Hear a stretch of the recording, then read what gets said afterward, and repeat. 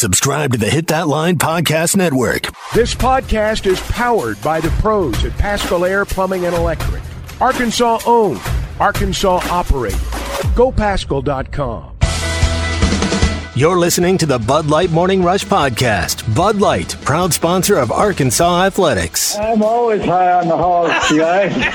I'm high. Well, I'm not high right now, but the day is young. My odometer's way up there. I'm that 2018 that's already got 130,000 miles on it. The Razorbacks rush across the field to get that boot. Tommy, Chuck, and Ty, you guys are the gold standards of sports talk radio. He bleeds Arkansas.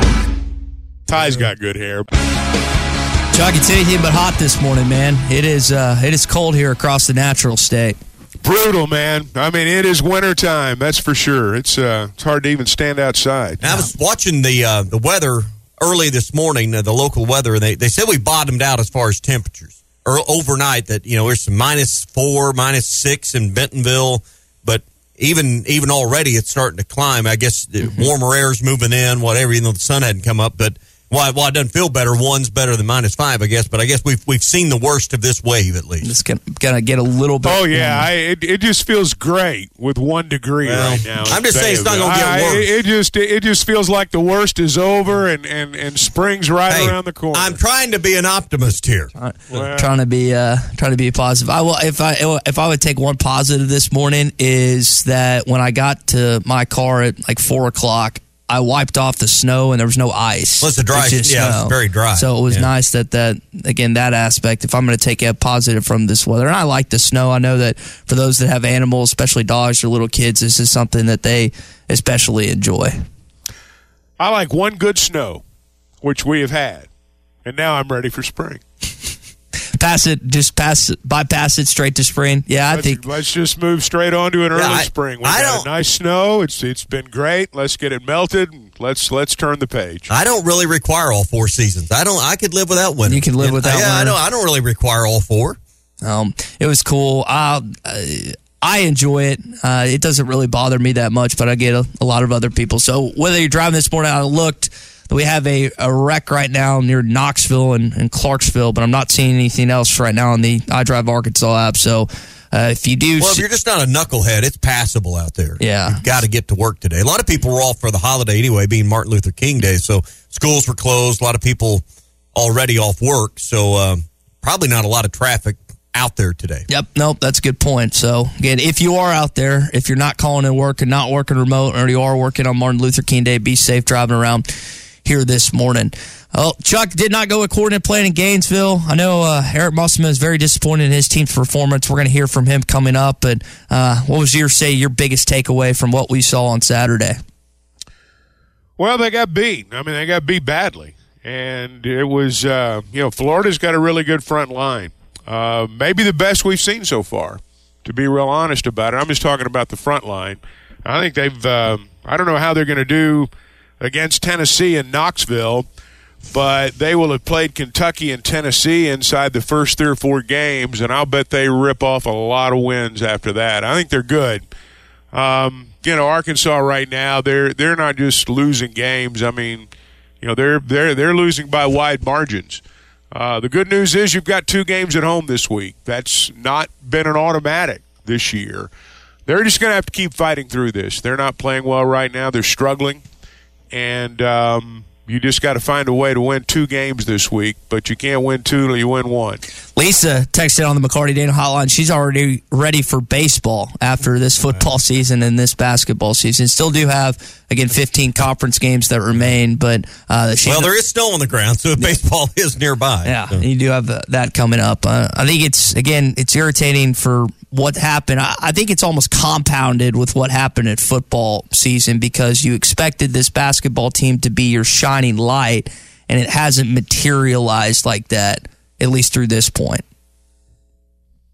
Well, I can't speak to that. I mean, I don't know what people's expectations. Each individual's got their own expectation.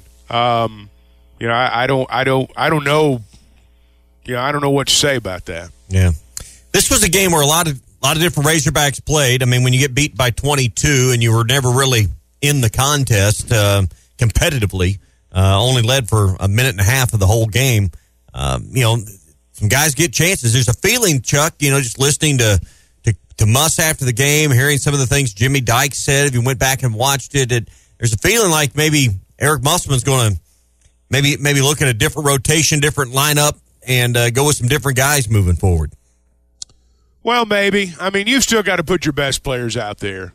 Now, ideally, your best players give you the best effort.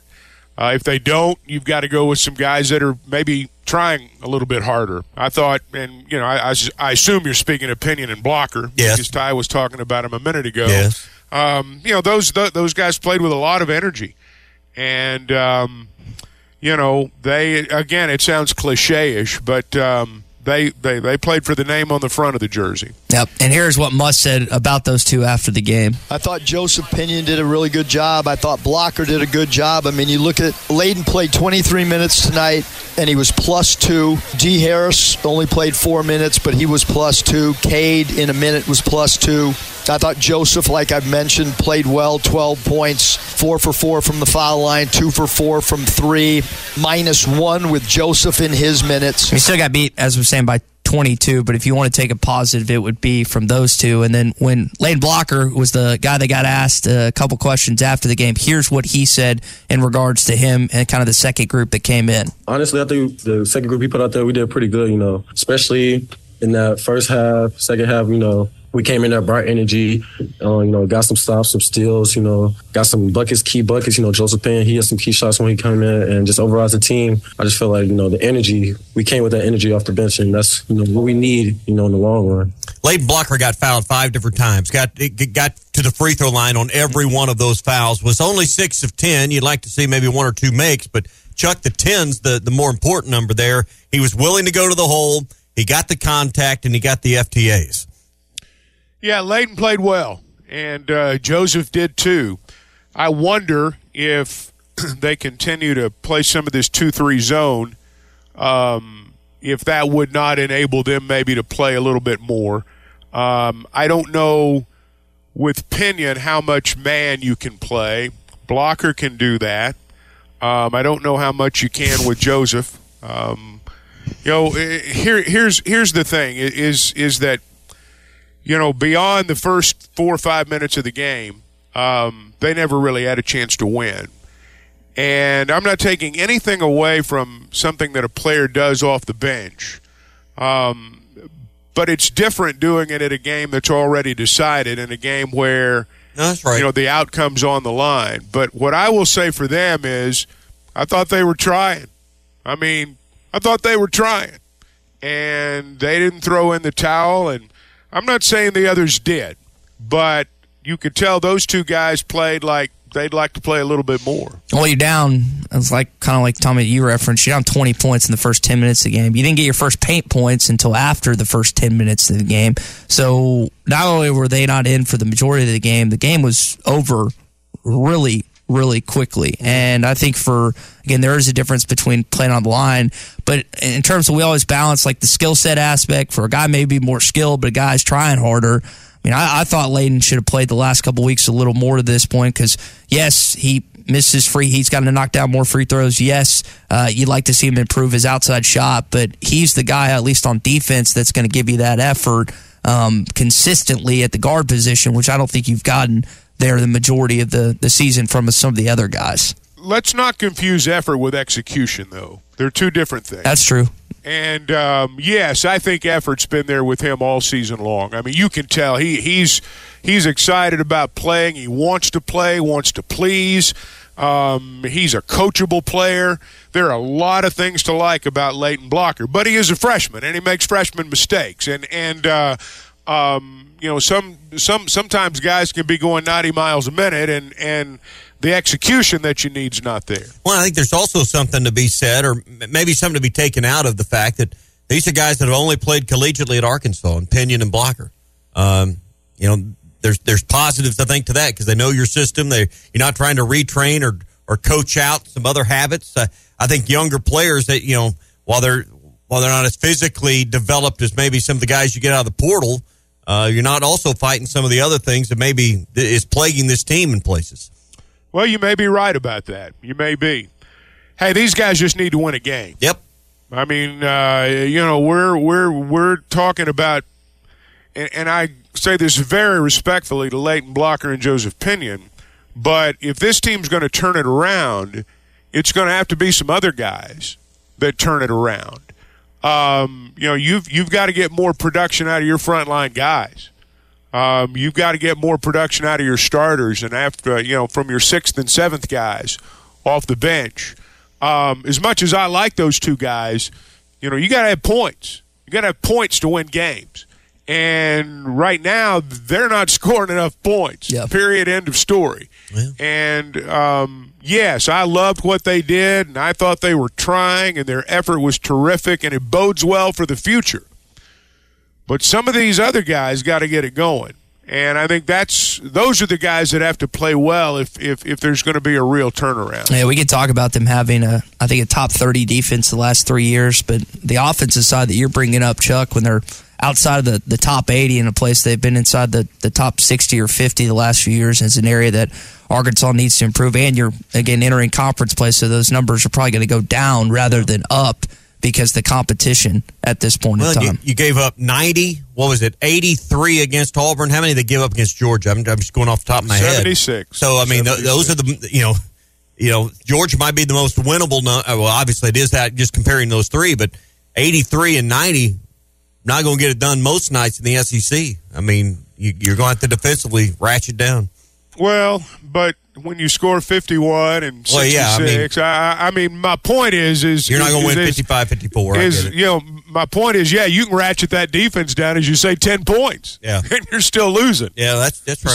So I mean, you got to score. But we all felt a little better coming out of Georgia, getting beat. 10 versus the Auburn and the Florida game, where you feel helpless at this point. So. Well, one of the things you got to, in order to add to that scoring total, is you got to hit layups. They were abysmal on Saturday, and that must spoke to it after the game.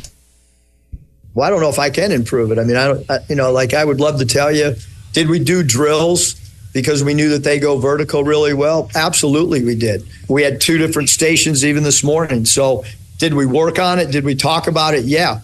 Having said that, and I don't have the layup stats, but Joseph took it in there, and he might have missed 1 or 2, and so did everybody else, and certainly Layden took it in there, and I know Layden missed 1 or 2, but I thought they went in there with authority. I thought they tried to get into the body of the secondary defender. They didn't shoot floaters. They tried to get to the rim, and much respect to those guys to absorb contact and not try to avoid contact. Yeah, again, they got beat by 10 points in the paint on Saturday, and Florida was considered. We've mentioned them get out-rebounded by 17, but those layups, they've just missed a lot of those, not just on Saturday, but this year. Well, go back to what he said there. He emphasized this many times about absorbing contact, about taking the ball to the rim as opposed to shooting a floater, being willing to absorb that contact.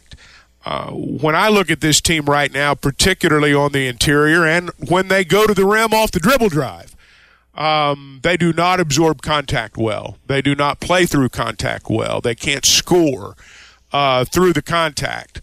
And other guys are doing that. And, maybe that points to what you're doing on both sides of the ball. But you've got to... you got to have more of a physical presence in there. And give credit to Todd Golden in Florida, because a good chunk of those time, they got 2 7-footers. They had some length, and a lot of times when Arkansas did drive to the rim, they went straight up and didn't foul Arkansas. Well, you look at Arkansas and Florida a year ago. Arkansas dominated inside. Graham had 26. Mackay had a double-double. I mean, he went out and addressed his front line issues in a big way. That freshman, that 21. He's a player now. That 7-1 guy's, he's a 7-1 guy. I mean, he's decent. Tyrese Samuel's a man. I mean, Tyrese Samuel's a stud. But that freshman, I mean, he's raw. He makes a lot of mistakes. But, man, he's 6'11" and athletic. And they got some guys up front. Talking about Condon, Alex Condon. Yeah. Alex Condon. Australia, I believe, is what I think he's. Yep, he's from Australia. He went to the NBA Global Academies where he prepped, and he's got a nice future in front of him. Yeah, I think he's going to make a lot of money playing basketball, not only in Florida, but beyond that as well. Hey, I know it's not a day for being on the water and thinking about fishing, but when you're back out there, take along the Smithwick Original Suspending Rattling Rogue. I know, days like today are when big trophy browns and rainbows are caught on the White River.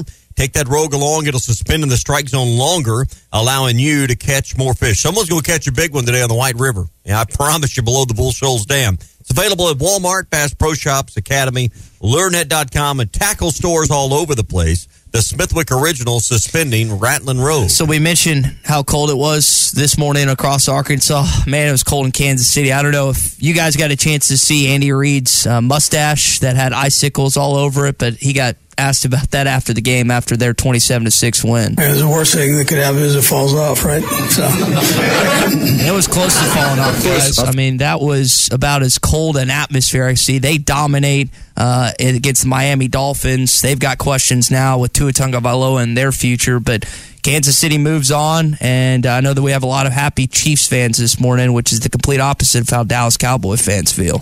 Did you buy a Peacock? I did not buy a Peacock, Chuck. I stuck to my guns, and I went to someone's house that had it. So he consumed it. Yeah. Bummed. He consumed it. Consumed it. Just did not pay my own money out of pocket to actually partake in. Did you? Now, Tommy said he didn't. Did you? We were flying back from Gainesville. Okay. It was not an option for me. Yeah. Did y'all see the video of the frozen water bottle? Like they pulled it out of the freezer, the concession stands, and the water bottle just froze in Arrowhead. Did you guys see that video? Nope. I did not, no. I saw one where it looked like a beer had exploded had frozen and it exploded through the can. I saw that. It's pretty, My wife was very concerned about Taylor Swift and whether or not she was surviving the cold. I was hearing about that while I was not watching the game. I got home about halftime of that game. I listened to the first half on Westwood 1, and then I was coming back from a game I was at, but so I didn't buy into that one. But and then the first game wasn't even watchable. Mm-mm. I mean, Flacco had a nightmarish day, and the Texans just rolled him up. Yeah, C.J. Stroud got his first win as a playoff quarterback in his rookie season. He was fantastic. They advance and move on to this point. I'm excited to see what they'll do. They'll either play the Ravens or the Chiefs, depending on how the Ravens fare, just depending on how that plays out at this point. So, 2 games today. Mm-hmm. All right, let's just stop. Go ahead and gloat. All right, hold on. Let's play the highlight. How about them Cowboys? Only has 1 catch on 4 targets. 2nd and 2 here, though. Here's Prescott over the middle. It's going to be picked off, and no one in front of him. Darnell Savage. Touchdown. That was the play right there where you knew you could start the bus. Here's the deal, Chuck. Dan Quinn's, he wasn't focused on that game. He's focused on where he's going to end up as head coach. That's what it came down to. I mean, their offense wasn't great. That pick 6, of course, but I mean, Aaron Jones did 3 touchdowns. Jordan Love carved him up for 3 touchdowns as a young quarterback who, in a place that Dallas hadn't lost in, 2 years earlier. That was the issue. Yeah. Dan Quinn wasn't focused on the Green Bay Packers. He's focused on where he's going to get his next NFL job. That's why they lost on Sunday, because of that aspect. Well, I don't know if that's the reason. I mean, their defense was not good. I mean, there's 11 guys out there playing. I mean, Dan Quinn's not playing. I get what you're saying, but there were a lot of busts in the secondary. I mean, there were a lot of busts, and they couldn't stop the run. And I just thought from the opening kick. You mean the run? You mean the run where their defensive backs were running it back to the end zone off that? Yeah, I mean that run. That was impactful as anything. Yeah, I mean that was a big play, but that was one play. Yeah, and I thought over the course of the game, Aaron Jones ran wild, and there were busts in the secondary, and I mean, it was a thorough butt whipping. Yeah, there was a graphic I saw on Jones after the game, and his season performance was like 60 yards a game, but he had 120 something yesterday. He just really turned it up against the Cowboys. He's a Texas kid, and he wanted to show out in his home state, and he did exactly that. I really don't think I thought Green Bay would cover, but I expected Dallas to win. I don't think anybody expected to see what played out. And you think about that offense, CeeDee Lamb, Dak Prescott weren't on the same page for a good chunk of that game, and it was just too little too late when their offense started to click a little bit. Everything was off. I mean, the kicker doinked an extra point or doinked a field goal, or I guess it turned into a 43-yard extra point. Right. The guy he's barely missed all year. In the last couple of weeks he's struggled, but offensively, defensively, kicking game, everything was off yesterday for the Cowboys. Yeah, so if you're an Arkansas fan and a Cowboys fan, it was not your weekend at this point as the Green Bay Packers advance. I'm a fraud. I call them the Dallas Fraud Boys. I'm a fraud Green Bay fan. I haven't followed them consistently since I was probably still in high school, but I was happy to see them get that win yesterday, and now they advance. We'll see if Jordan Love can keep the juju going as they continue on in the playoffs. I will say I was very impressed. As impressed I was with Jordan Love for a rookie quarterback and C.J. Stroud. I know that they're at home against maybe the best defensive football to do what they did. That was, to me, the most impressive performance of the weekend was the way he played.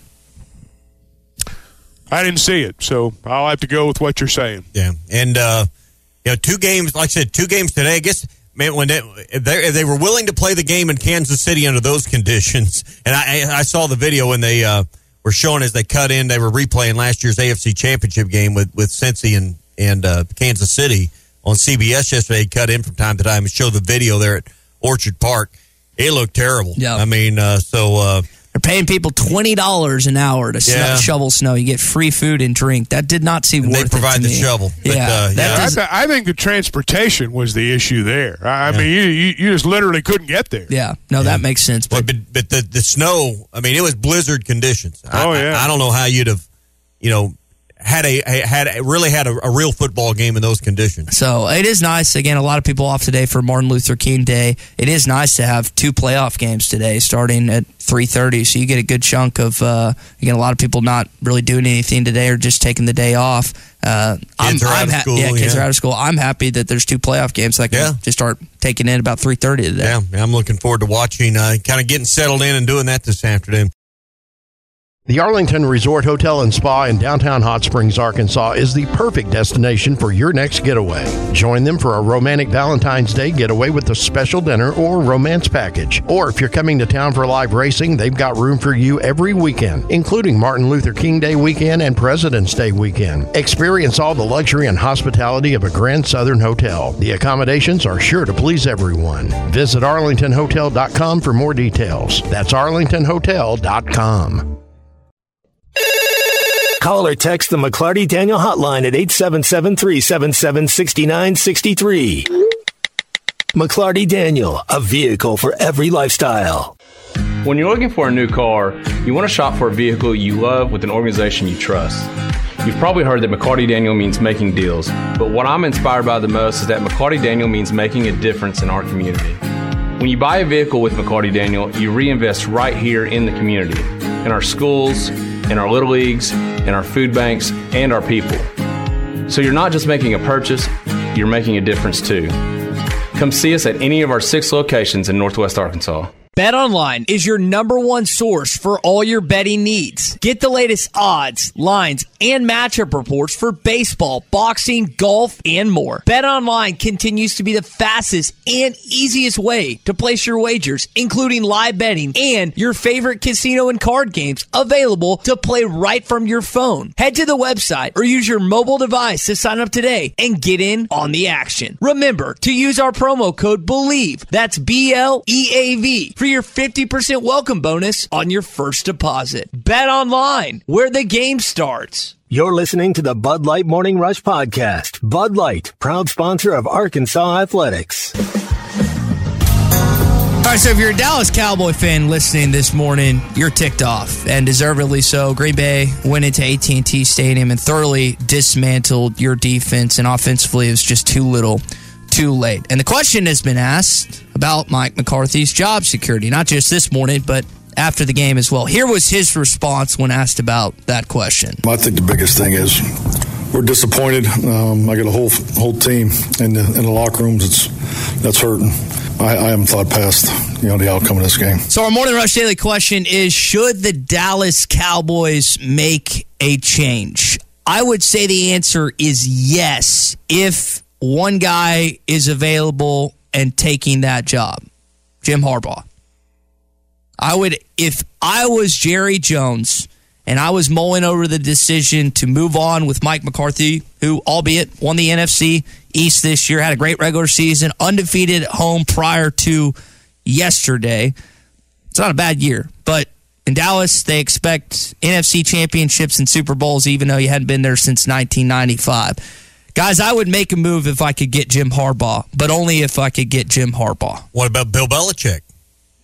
I think the game, I don't know if I'd hate saying the game is passed and by, but I think there's not much tread left on those tires at this point. Well, or was that because he didn't have a quarterback these last, Mac Jones was the closest he had, but since Brady left, he just didn't have a quarterback that could really do what he needed to do. Well, let's not forget the Cowboys had Bill Parcells. Yeah. And I mean, he's as Hall of Fame as it gets right there. Mm-hmm. And they still weren't able to do. I don't think changing coaches necessarily is the answer, because they've done that and it hasn't worked. So I think McCarthy's done a decent job. Harbaugh would be interesting, that's for sure. Was it 3 years with 12 wins? I mean, be a lot worse. But it's about postseason, baby. It's about postseason. Oh, postseason's a big part of it. I'm not dismissing what you're saying, and McCarthy may not make it through all of this, but everybody wants to assign blame, and the head coach is the one that's going to get the blame. Now, I'm going to say this. I did not think Dallas played well at all yesterday in any phase of the game. It surprised me. It didn't look like they were ready to play, or at least at the very least, it looked like Green Bay was a whole lot more ready to play. Now, who does that fall on? This is professional football. So you've got ostensibly professional athletes out there who conduct themselves and prepare themselves as professionals do. But clearly there's a breakdown somewhere, because they weren't good in any aspect of the game. And they looked horrible in a lot of different places. That is contingent upon if Jim Harbaugh would take that job. If he's not, I would not make a transition at this point. But he's got a lot of options. He's reportedly going to interview with the Chargers this week. Don't know about the Raiders, because it sounds like Antonio Pierce may be their guy. You got a couple other jobs open at this point in time. And he can always stay at Michigan if he truly wants to do that. But it sure seems like he's going to move on to the National Football League. And it would be unique to get him on the same level. John beat him in the Super Bowl about a decade ago or so. I mean, he wants one of those, I think. I think we're all in the same camp that he's going to move on. It's just a Super Bowl. Who would want one? He, again, wants to get on his brother's level and have really a leg up on him, even though he beat him head-to-head to have that national championship and the Super Bowl at this point. I think they're both doing okay. I think they're both doing all right. Where do you guys think Harbaugh ends up? If not Dallas, doesn't sound like you guys are too keen on him ending up in Dallas. Where do you think he ends up ultimately with the next phase of his coaching career? Well, I really haven't thought about it all that much, to be honest with you. It would not surprise me at all if he stayed at Michigan. It would not surprise me. The narrative certainly is that he's going to the NFL, but I've not really seen anything yet that makes me believe that's actually going to happen. Now, that may happen. And something may come down the pike that makes you believe it's going to happen. But all I've really heard so far is the national narrative, which may or may not be right. And when someone, around here says, I think he's going to the NFL, well, unless they've talked to him, they're just following the narrative. So I don't know where he's going to end up. That's a long way of saying I don't know, Tom. Well, I would be interested to see what Michigan officials, what is their appetite with considering everything. You got a championship, but on the other side, you got all these investigations. Has the talk or the conversation of extension and raise even been brought up? Is that yes? Yes. At 10 years, $125 million. Okay, so I mean, I guess I missed that somewhere in the blizzard, but obviously they want to keep their guy if they're going to offer that. I mean, make him the highest paid coach in college football. They'll pay whatever it takes to keep him. I don't have any doubt saying that. This Stephen Ross, the owner of the Dolphins, who's a prominent Michigan alum, he's already said he'll pay whatever he has to pay to keep him at Michigan. So I don't think money's the issue he's going to get whatever he asks for wherever he goes. Probably doesn't want to have to deal with Harbaugh in the NFL either. And if it's about money, how many NFL franchises are willing to pay him $15 million a year? I mean, all the ones who've been mentioned. Yeah. Chargers, they wouldn't be mentioned if they weren't able to pay the freight. Chargers are a notoriously cheap franchise relative to some of their peers, so that would be a change in their philosophy over the years. But, I mean, you've got a young quarterback in Justin Herbert that people like. And, again, Harbaugh would go out west where he's had success before with San Francisco and Stanford, no college and NFL, but that would be, I guess, one to keep an eye on at this point. But, again, our Morning Rush daily question, should Dallas make a change? I think they should. If Jim Harbaugh is available to actually coach the Cowboys, we'll have to wait and see on his timeline what he does in the coaching profession moving forward. All right, so we saw some changes in this Arkansas basketball team on Saturday in terms of a rotation. Muss has mentioned that a little bit before. We saw them run zone for the first time, not just at Arkansas, but his coach's career. Here was some of the things got Muss asked about in regards to changes, not just for Florida, but what he's going to do moving forward. I mean, I think we've changed the starting lineup. We've tried different things, but certainly those two young men tonight, because they played hard, we'll probably look to go to them earlier than we have in some of these past games. At some point, you're going to play some young guys. Certainly tonight, that's what I look to do. Younger players, when you're not playing, you hope that's the next thing you're going to turn to as one of the alternatives after you've gone through about 15 other alternatives, which we've tried. I mean, we've tried a whole bunch of stuff. We've already mentioned we've never played a zone in 10 years. We're trying everything. See, that's, I think, the irritating thing for Eric Musselman and this staff is it's not like they're just only sticking to what they've done at Arkansas the last 4 years or at his time in Nevada. I mean, Chuck, we saw it for the first time, not just Arkansas, his college career that they ran a zone on Saturday. Well, he's pushed every button, that you can push. I know that, they went to zone because they just hadn't been playing man well enough. I mean, that's the simple reason, and that's the long and short of it. And they're just not playing well right now. That's the bottom line, and they're struggling. They're not just losing. I mean, they're losing by significant margins, and so you've got to find a way to, any way you can, to beat Texas A&M. I mean, that's, you look at a team that's 0-3, and if you look too far ahead trying to find wins, all of a sudden you get to the end of the season and there's not very many because you're basing everything on an 0-3 team. Sometimes when you win a game, things look different. If they can have a good week, if they can come out of this 2-3, I'm not suggesting that this is a team that at 2-3 will have completed the turnaround. I'm not suggesting that at all. But I think you got to start from where you are. And right now they're just not playing very well. And you've got to find a way to win a game, just a game. And A&M's the next opportunity. A&M's kind of like Arkansas. They've been all over the road during the early part of the conference season. They've scored in the 50s and they've scored in the 90s. So, I mean, who knows what you're going to get. Yeah. But when they play well, they're good. And they've got a couple of really dynamic players. But Arkansas's just got to find a way to win a game. It just feels unrelenting right now, much like football. There's never an oasis where you can catch your breath and get a drink of water. And it kind of feels that way right now in basketball. You caught Auburn at a time where they came in, to lead off conference play and just ran into a great basketball team. Georgia's playing as good as they've played in barely lost a couple decades, and lost by 10 there. And they've got an outstanding record. I mean, you really hadn't played a team yet in league play. And I know it's early, but it's not going to be a factor in the tournament selections from this league. And A&M's better than I think at least Georgia at this point. And I believe that, after seeing Kentucky. But it's going to be a very tough game against A&M tomorrow night.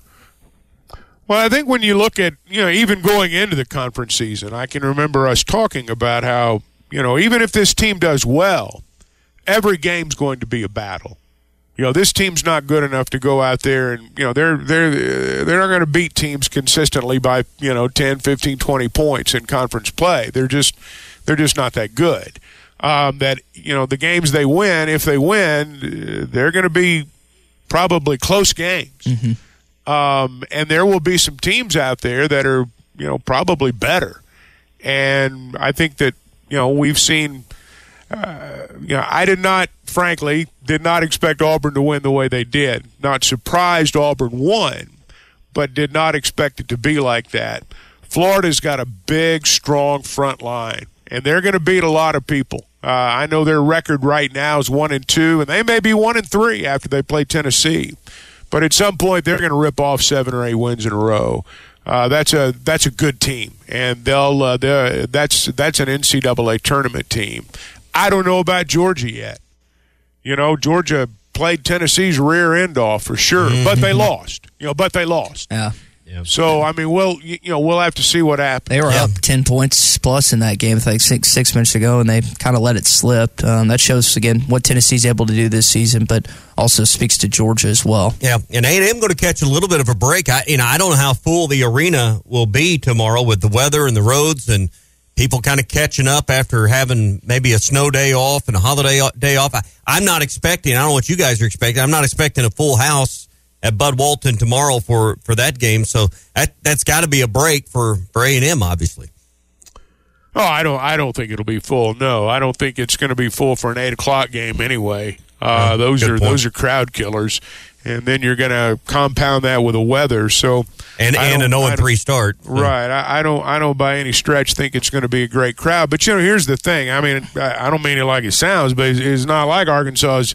They hadn't been money at home this year anyway. I know they beat Duke, but they lost to Greensboro and they lost by 32 to Auburn. So they just, again, find a way to win a game, however you do it. Whatever you have to do. The one thing that I will say, play outside. The one thing that I will say on Saturday and the Georgia game, there are a little more signs of life on guys hitting the floor. I think that, and maybe it's just me, and maybe I put too much into it, but you can tell a lot about a team by how many guys are willing to, get on the deck, and there's a little more of that. Trevin, I noticed it too, Chuck. Trevin initially in the first 2 minutes of the game was diving on the ball for just a loose ball, and I don't know if I've seen that this season. And I was encouraged by, again, that and maybe some things else, but I was discouraged by what Eric Musselman said after the game in regards to their shoot-around, which, listen to this, and you guys tell me what you think. We did not have a good shoot-around today. We've had great practices all year, all the way back to the summer. Didn't think the shoot-around today. It's the first time, that I didn't think it was as good as need to be. We got a very tough team coming in that rebounds the ball better than Florida. Discouraging that we didn't rebound tonight, and we know that Texas A&M is a phenomenal rebounding team. Again, Florida's top 5 in the country in offensive rebounding. A&M's coming in here hot after a win against Kentucky, and they've got some strong rebounders. But at the beginning of that clip, you heard him for the first time all season. They did not perform well. Whether it's, again, I don't know if it was going through the motions. I don't know if they just didn't show up for that shoot around. But I'm not going to sit here and tell you they've let go of the rope yet. But that's not a good sign, because he has preached over and over this season. Good practices, good shoot arounds, and then you have that before an important road game. And Chuck, you were with the team, so you saw it firsthand. I don't know what the effect of having the extended road trip. Georgia, then they didn't come back, and then went to Gainesville from there. We're kind of creatures of habit and routine. Being out on the road for an extended period of time also has its drawbacks as well as the benefits of not having to fly twice. Well, it does. It's a double-edged sword, and I guess when you win, it's great, and when you lose, it's not. As it turns out, I think the weather would have been a compounding factor had they come back. But it was a Arkansas is not as good as Florida right now. And they caught Georgia when Georgia's playing well. I don't know what Georgia's going to be like when they come in here a little bit later in February. But they caught Georgia at a time when Georgia was as hot as they've been. But I think Florida's better, and I hate to say that, but when I look at their front line, and that's a front line you can win a lot of games with in March. And their guards aren't bad, believe me. Their guards are not bad, but I think that front line's got the potential to be exceptional. Here's the bummer about doing the show this morning is you're at the bottom of the totem pole right now in the Southeastern Conference, where you're sitting standings-wise only with Missouri and Vanderbilt at 0-3. Now, you got 15 conference games. We mentioned Auburn earlier. Auburn and Alabama, surprisingly, are the only two teams in conference play that haven't lost. Auburn might be, outside of Kentucky, the best team in the league. We'll have to see how they fare against the Vols in that. But, guys, again, you are at the bottom of the list right now at 0-3 with Missouri, who hasn't won, and Vanderbilt as well. That's just where you sit right now. And I don't think... usually when you're over, you're at the bottom. And I don't think anyone expected... Again, Arkansas got picked preseason third in the league. I don't think many fans, based on expectations, based on the top 5 transfer portal class you brought in at that. But I think one of the things I noticed, and it's been said, Eric Musselman's mentioned the size of Keon Minifield. He's like $145 soaking wet, is the guards that they brought in relative to the last 3 years have been smaller.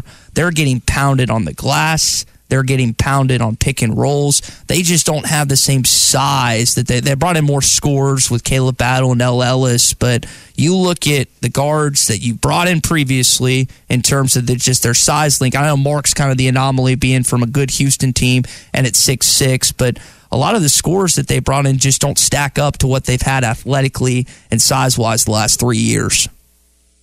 Well, Battle's 6'5". So he's listed at 6'5". He's not 6'5". He's like 6'2", 6'3".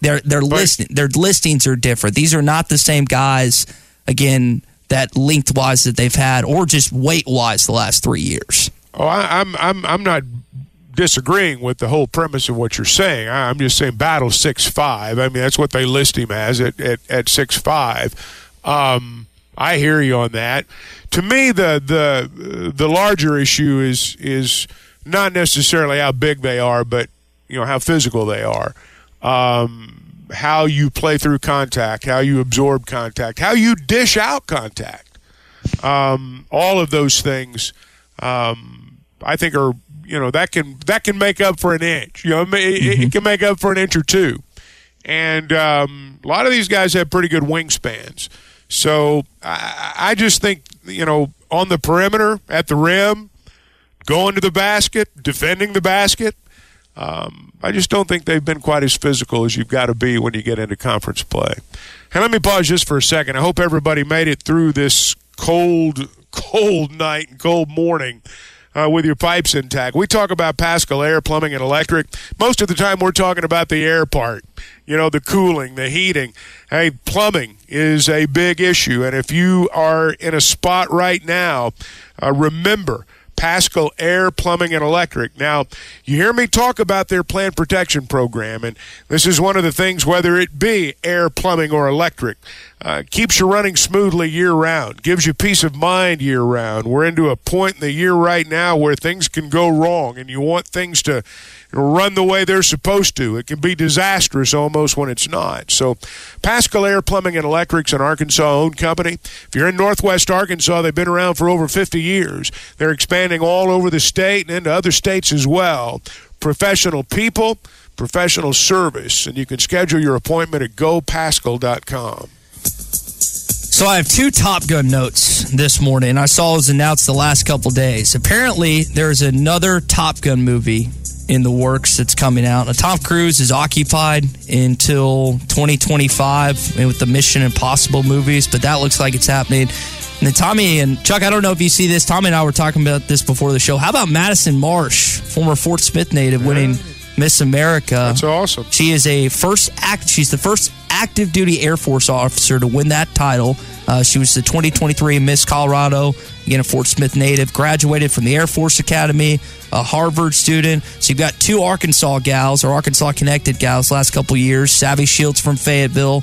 Dean Shields worked at the U of A for a number of years. Now is the chancellor at A-State. And then now Madison. So you got 2 Arkansas connections last 6 years or so. And I think there were 3, obviously, Madison Marsh, Miss Arkansas, and then I think Miss New York was maybe an Arkansas connection, too? I think there's 3 Arkansas natives last night competing. So congratulations, Southside Maverick. You listed everything else. Sounds like I knew her mother passed away from pancreatic cancer about 5 or 6 years ago, and they do a race in her mother's honor every year, 5K, 10K race. And, it's just a tremendous story. And, always good for it. I know I've already seen a bunch of posts on Facebook from people from Fort Smith. So a lot to be proud of for that town today. Yeah, and I think she started a foundation based off that, if I remember. Mm-hmm. I've tried to read everything I can. Again, I know this is hard to believe. I don't follow Miss America religiously, but when there's an Arkansas connection, I pay attention to it. What a resume. I know. What a resume you just read there. That's incredible. Yeah, fighter pilot, going to Harvard. I mean, all of that. I mean, just incredible. Yeah. So congratulations to Madison, who was crowned 2024 Miss America last night. Won 2023 Miss Colorado and Arkansas connections. And I know there's a lot of Arkansans. Anytime you have someone that wins something nationally, regardless of what it is, you take pride in that this morning. So Madison, again, congratulations to her family and to any of her connections. That is an awesome honor, and that we will again continue on, and maybe we'll get a chance to get her on at some point the next couple weeks. She's going to be busy. I would think it is insane, some of the stuff that they have to do in terms of their work schedule once this happens. Yeah. So congratulations to her and her family and everyone connected. Hey, sports fans, don't let plumbing issues throw you off your game. Paschal Air Plumbing and Electric is here to tackle those pesky drain blockages and ensure your water heater is always in MVP form. With Paschal's world-class service, you can count on a winning play every time. Whether it's a quick drain clear or a water heater touchdown, Paschal's got the expertise to keep your home running smoothly. Stay in the game and leave the plumbing to the pros. Schedule your service online anytime at gopaschal.com. Paschal Air Plumbing and Electric. You're listening to the Bud Light Morning Rush Podcast. Bud Light, proud sponsor of Arkansas Athletics. Couple Arkansas football tidbits as we get going here on our Hog Update. Arkansas added defensive back from Florida, Miguel Mitchell, to the team. He's signed with Arkansas. Lost Ladarius Bishop. He has entered the transfer portal. Guys, it's been a couple days since we talked a little Arkansas football, but that's it's kind of some slight news that happened over the weekend. Yeah, I'll admit I'd kind of lost track being gone with basketball. I didn't realize that Bishop had entered the portal. Yeah. I'd heard about the other guy coming in. It has not been on the forefront of a lot of the discussion when it comes to just the sports talk and stuff as of late. It's been more college football, NFL and stuff, but still having some news when it comes to Arkansas football. The portal has closed for a couple different reasons, but you still got Washington players now have 30 days to decide if they want to enter the portal. Alabama players with that same discretion when their head coach leaves or retires. There's so many intricacies with the portal that you're like, why is that guy allowed to go in? And then you remember, oh yeah, because of this rule. But isn't there still a deadline from an academic standpoint? I know, this Friday you've got to be enrolled in class, so you have a 30-day period, but from an academic standpoint, you still have to be enrolled in classes at your school that you're going to land at. So, some schools have already started. I know, like Georgia and Florida, for example, they were already back in session. Mm-hmm. Yeah, because there's only so many days into a semester, and enrollment for classes is closed. So, there is that deadline too. I don't know how all that works. I don't either, and I don't know. There's it seems like with athletics, sometimes things get sidestepped, but I just know that's a reality of entering the portal. I think that's the what you just mentioned. You just kind of answered the answer yourself when it comes to kind of how athletics when it comes to coursework and stuff like that. Arkansas women won in Tuscaloosa 77-59. Late happy birthday to our friend Phil Elson, who was on call yesterday during his birthday. He sent me a picture of him in Tuscaloosa. He's a year younger than you? Is that right, Tommy? I believe that's right. Okay. Yeah, I sent him a happy birthday text. He sent me a courtside picture. I watched some of that game because the football game wasn't going on, and that game was on the SEC network. Arkansas fell behind early, then came back to win by double digit. What was it, 70? What did you say? 77-59. Yep. Mm-hmm. And I didn't watch it all the way to the end, but they had to fight their way out of a hole early in that game to get that win. Mm-hmm. All right, last thing here in your Hog Update. Again, lots of sound bites that we've been playing from Eric Musselman this morning. One of the areas that Arkansas lost on Saturday was the rebounding battle. They lost by 17, 48-31, including giving up, 15 offensive boards. Here was what Muss said after the game in regards to his team, not just Saturday, but this year. The theme of the game was rebounding. We knew that they were going to be extremely physical. We were not able at all to withstand the physicality interior. Did not think that we got much at all to start the game or to start the second half. He really preached that with you, Chuck, in the post game, and even when you guys were discussing Jeremiah Davenport, who had a good game offensively, the first thing he really spoke to is Jeremiah, and the minutes he played didn't have a single rebound in that one. Well, and A&M's a very good rebounding team too. Offensive rebounding, they may be even better. They're very aggressive. They crash the glass, and they make you play physical inside at the rim, and Arkansas is going to have to answer that challenge. We'll see if they're able to do that. 8 o'clock, late start tomorrow in Bud Walton Arena, and we'll discuss the Aggies a little more on Tuesday. That is going to do it for your Hog Update this morning. It is brought to you by our friends at Mr. Sparky. You don't have to put up with any malarkey. Call 888-8-SPARKY. All right, let's go to the McLarty Daniel hotline and welcome in David, who's phoned in from South Arkansas this morning. David, I know you're happy with what occurred in Arrowhead on Saturday night. Oh, it was wonderful. I at least had it on the radio so I could hear the wonderful biased announcers. I do appreciate that. I've been up there before when it was 12 degrees, but at least that was a day game in sunshine. I cannot imagine that game the other night. But I was looking through today's Arkansas Gazette, and there's an article by some AP writer named Dave Scretta, and he goes through a list of some wonderful old venues through the years for basketball, and he mentioned Barnhill Arena, along with the Pit, Cameron Indoor, Freedom Hall in Louisville, and some other places, and I thought that was pretty cool.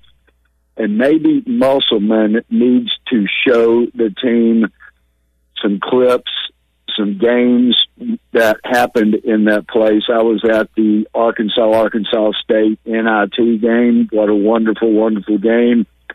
I was at a game where the Texas radio announcers kind of called security on me and my friends because they complained we were making too much noise behind them, and it was going over the radio broadcast to Texas. And, of course, our complaint was like, so what? We'll get louder, which, of course, was the result. We just simply got louder. Big deal. They were Texans. Doesn't matter anyway. But glad to hear you guys on the air this morning. Hope you're safe. And the weather is just a little freezing rain down here right now. So, gentlemen, have a good day. Thanks, David. Chuck, I don't know if the staff shared this with you. I know on the television broadcasts, they talked about bad starts. Like, apparently Musselman had preached to the guys about different professional franchises that had terrible starts at an early part of the season. They showed a graphic of Muss's laptop and what he showed the team. And then how they rallied and responded at this point. And they also showed another graphic of their conference start the last 3 years and the lack of success in January and then turn it around. So, again, they're trying to pull every parallel possible to get them out of this rut. But you kind of alluded to earlier, they just got to get a win to kind of get them jump-started. Yeah, he's pushing every button. I mean, he is, just in terms of what he says, how he acts, who he plays, all those things. You know, when you're I say, you know, I don't know. I've never been in that spot, but I would imagine when you're the head coach of a basketball team that's struggling, I mean, you probably lay awake at night trying to decide or figure out if there's another button that maybe you can push. You know, that's the nature of the business, I'm sure. Yeah, and you could just see, I mean, there'll be drives where, like, Florida went straight to the hole the other day. Arkansas didn't defend, and Musselman, I mean, he's animated, we know. I think he's been less animated than you'd think, considering everything that's went on the last 3 games. I think he's been more calm than maybe you'd expect, but it's like at moments he's doubled over in pain on the sideline as he's watching some of these plays. Chuck, you said close to it. I don't think you were right near the bench the other day at Florida, but you know, you can tell this is you know, it's having its toll probably more mentally than physically on him at this point. Probably both, if you want to know the truth. I mean, guys, losing sucks. I mean, it does. Yeah. And you know, the good thing as fans is, I mean, we can turn off the television and go do something else. Hi, everybody. This is Chris George from Joshua's Fine Jewelry in beautiful downtown Russellville. It's the most wonderful time of the year. Christmas gifts, weddings, heirloom family treasures. And at Joshua's Fine Jewelry, we only have one sale every year, and it's right now. Every single item in our store is value priced for Christmas. We do custom one-of-a-kind jewelry. If that's what you're looking for, come see us. You can get anything fixed for a Christmas gift. Selection, quality, service, and Christmas red tag prices now through Christmas at Joshua's Fine Jewelry in beautiful downtown Russellville.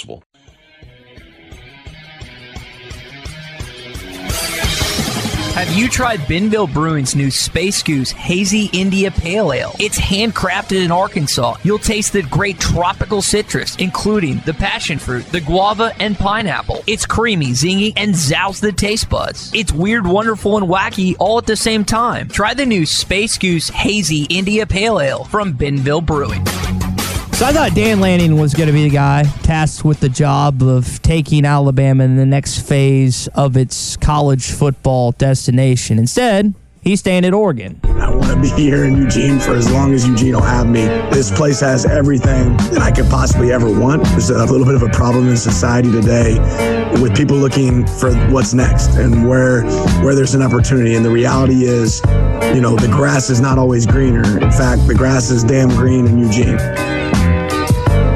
So that's under, again, the idea that he was potentially offered the job in Tuscaloosa. I don't know 100% if he was or not. I think certain coaches passed on this opportunity because they don't want to follow Nick Saban and they didn't know the expectations.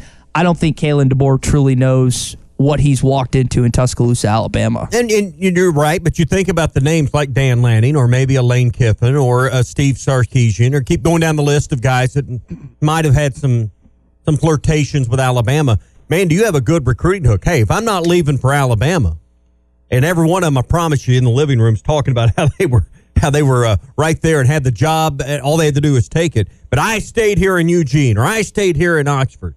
They're going to promise you, use that to their advantage. I would be. If I was sitting in front of a recruit and their parents, hey, if I won't leave for Alabama, I'm going to be here for all 4 years of your son's career. What I'd be selling. Well, the one thing about DeBoer is that, I don't know any Alabama fan who had a predisposition about him. They probably all had a feeling one way or the other about Sarkisian, or a feeling one way or the other about Kiffin or Dabo or Norvell or the guys from the southeastern part of the country, frankly. But DeBoer's a guy that, even though Washington was in the playoff, I mean, how many people did you hear say, now what's that guy's name that's coaching Washington? Mm-hmm. Who's their coach? So people didn't have a predisposition about him. In other words, he's going to walk in there with a clean slate. Do I think he has a full understanding of what it's going to be like? No. I don't know that anybody can. I just don't know that anybody can really have a full understanding until you've been there. But I know that his record is just unbelievably good. I mean, silly good. Mm-hmm. So he may... he may be one of those guys that just walks in there with a steel jaw and, does it the way he's always done it and has similar results. I'll say this, he's won a lot of games with players that probably aren't as good as the ones he's going to be able to get at Alabama. That is true. 104-12 overalls, Pac-12 coach of the year. 104-12. Mm-hmm. I mean, that's like your record last month in PlayStation. I'm not that good at PlayStation. It's like a video game. No. He is undefeated against Dan Lanning, Steve Sarkisian, and Lincoln Riley. Two of those three coaches, at least in the conversation, at least from the outside looking in. Listen to this next one, Chuck. Oh, 12-2 against the top 25 opponents. 12-2 against top 25 opponents. But here, guys, here's the thing. This is why I don't think it's going to. And again, I don't think any true coach knows what they're walking into post Nick Saban. That you can have an idea, you can be from the South, you can even work on staff prior to taking that head coaching job. What is Washington in the Seattle market? What the fifth most paid attention to? I mean, you've got the Mariners, you've got the Seahawks. Seahawks are one. I mean, it's not even close. And when you look at his pit stops, right? Indiana football. It's not as the offensive coordinator. Basketball's the bigger deal there. Fresno State, it's a mid-major football program, basically. Sioux Falls, I don't think anyone actually knows where that is in eastern Michigan. So he has no roots to the South. He's never been in a place where it's the number one deal, not just in the state, but in the area. And my whole thought on any time like a big hire is made in something like this, you have to get someone. I know winning's a huge aspect. We just listed off all his credentials, which are unbelievable. Like, I'm not dismissing those. But you have to get someone that knows the pressure associated with the job. And this guy doesn't. He has never been in a pit stop anywhere close to the pressure. I mean, you're going to have fans in Tuscaloosa that want to know what he eats for breakfast. We know for Saban it was the oatmeal cream pies. For lunch it was a grilled chicken salad. He is going to be under more pressure now than his entire. And he has no idea what he's walking into. Some guys have an idea. He has no idea what he's walking into. Well, he probably doesn't, as much as someone who's been around it. You're right about that. That doesn't mean he can't have success. And I tend to agree that there's going to be an enormity to this that's going to be difficult for him to first comprehend and then second, maneuver through. You're right. I mean, they're going to focus on every little thing that he does. There's no doubt about that, and it's going to be different for him. But the guy's record, I mean, those are really, really impressive numbers. And I don't care where you're coaching or who you're coaching. When you go 104-12, you're a coach. I mean, you're a ball coach. And, we'll see how he does. We'll see how he does. Here's another aspect of why I think certain coaches passed on this job. It's because what Nick Saban is doing moving forward, and that's, again, with a football job and a football office in Tuscaloosa. I'm going to be here, so I'm going to be here for you. I'm going to have a presence. I'm going to stay in Tuscaloosa. They're giving me an office in the stadium. And I said, I can get on your butt from there just like I can from on the field. So I know Alabama fans love hearing that. They love that their savior. And that's why they said it. That's you just said it right there. Alabama fans love that. That's the reason they did that. See, you don't think he's still – I'm under the impression that this is going to be a Barry Alvarez, a Frank Broyles, type of – I don't think so at all. He's not an athletics director, but I still think he is going to have a heavy hand. Now, if I'm wrong, then I think this thing could be a lot more successful than what I believe. But if this is what I think it's going to be, to not just have the pressure of following Nick Saban, but for him to still be, quote unquote, in the building or nearby, that just adds to it. We had the guy on. I think of. Go ahead. I was saying, we had the guy on from WJOX last week with us on the show, and he's talking about he just built a brand new home in Jupiter, Florida. I would imagine he's going to spend a lot of time if he's went through the pain of building this new home and he's retired from the job.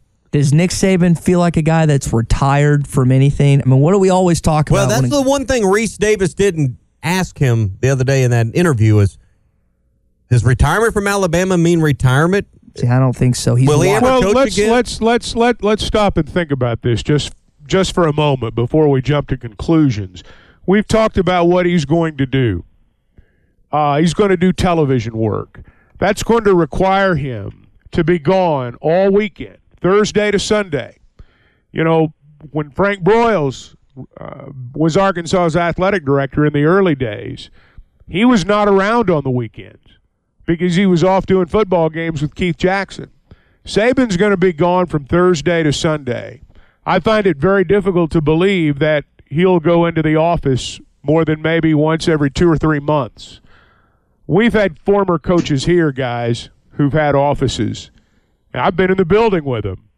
They come in about once a month. They get the mail, and they're not Nick Saban. Yeah. So he'll have somebody get the mail for him. Yeah. And this is not going to be one of those deals where he's in the office.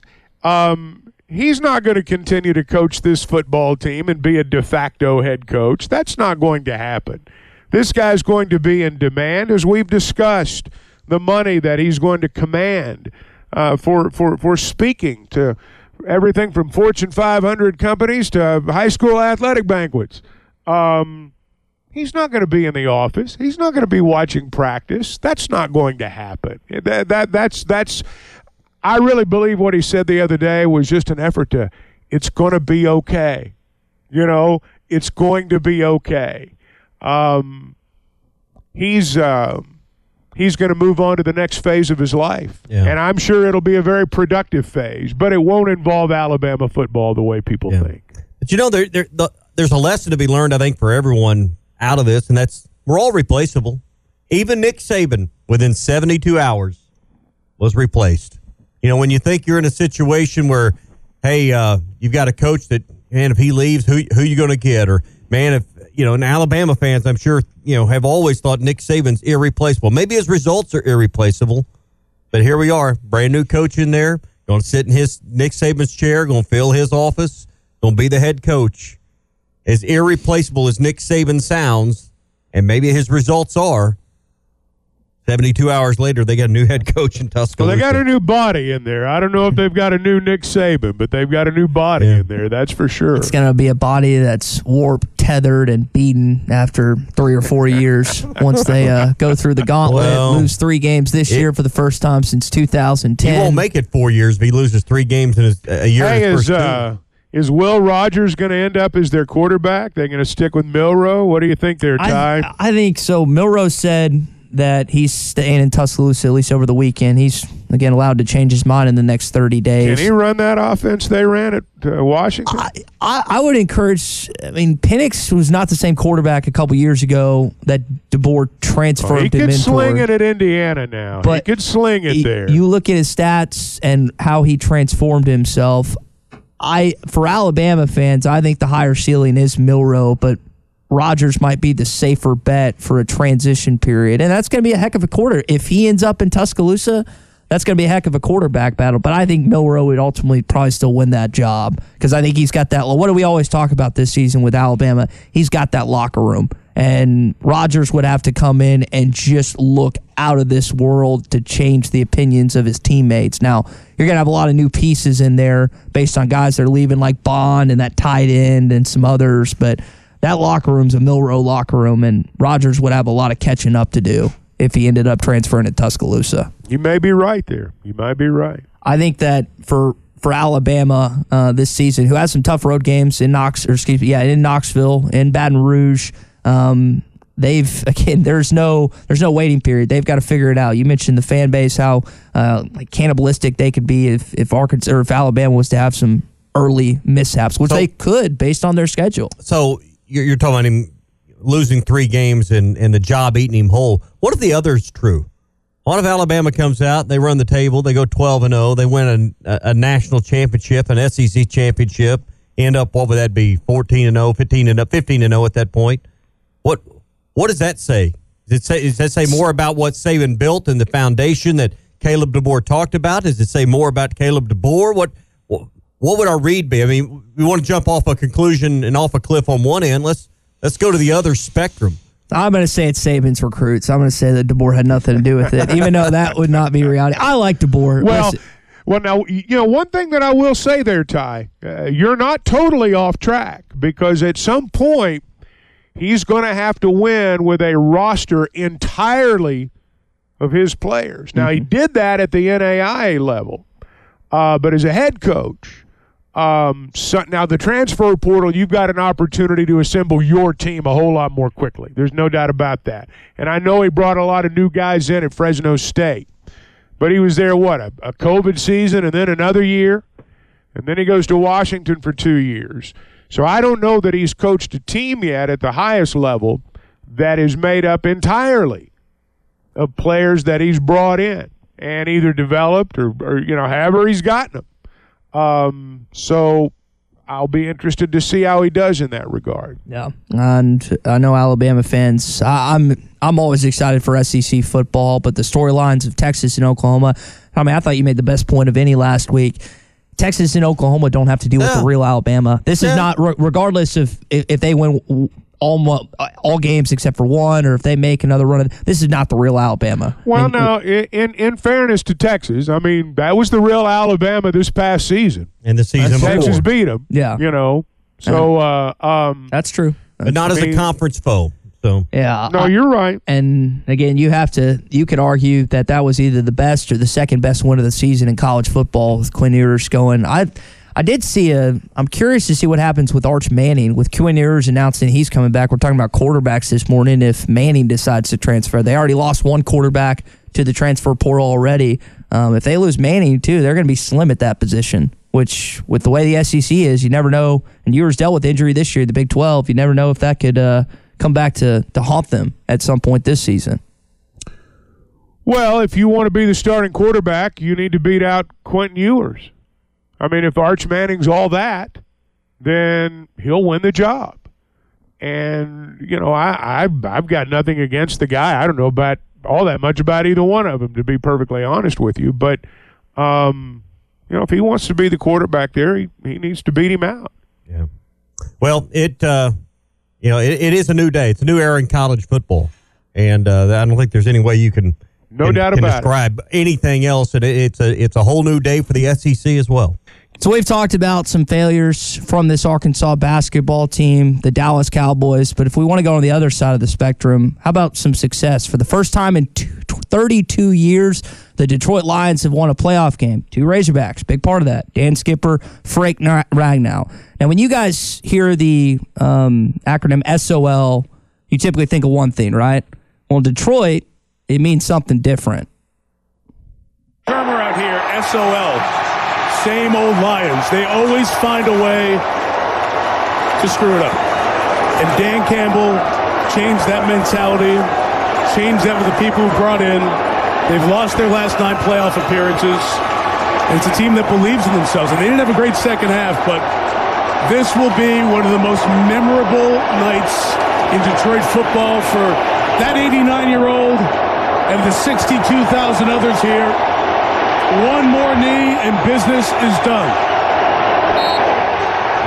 And Detroit, for the first time in 32 years, your Lions have won a playoff game. So they're going to host either the Eagles or the Buccaneers, depending on how that game plays out. But guys, with the Cowboys losing, Detroit, again, gets that home field advantage, which they were going to have. But I know a lot of fans are happy about that. Again, and 2 Razorbacks, a big part of that. I don't know if y'all were watching the beginning of that TV broadcast, but Tirico talked about how that stadium was 2/3 full. Ford Field was 2/3 full an hour before kickoff. Wow. He said they had the Packers-Cowboys game on the Jumbotron there, and they were cheering because they knew the result, that if the Cowboys had lost and the Packers won, that they would get to host. So, everyone was clearly aware of what was on the line, and in playing another game at home, indoors, was also at stake as well. I can't believe I like an Aggie, Chuck. I can't believe I like Dan Campbell. It pains me to say that story has been fun to watch, and again, it helps that Razorbacks are involved. Root for Ragnow there. Yeah. He's done a great job in Detroit, man.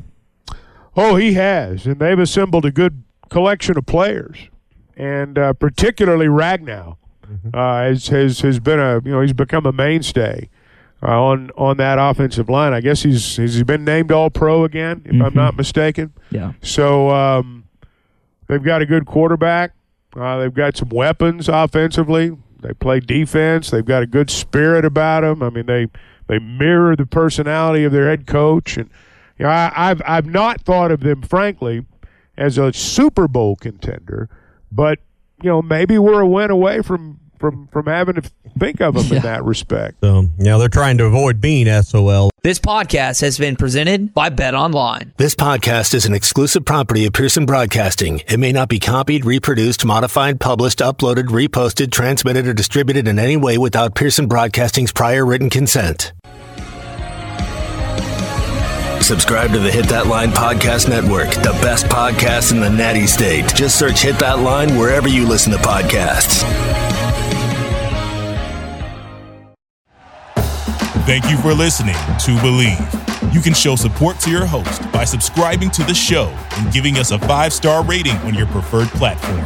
Check us out at Believe.com and search for BLEAV on YouTube.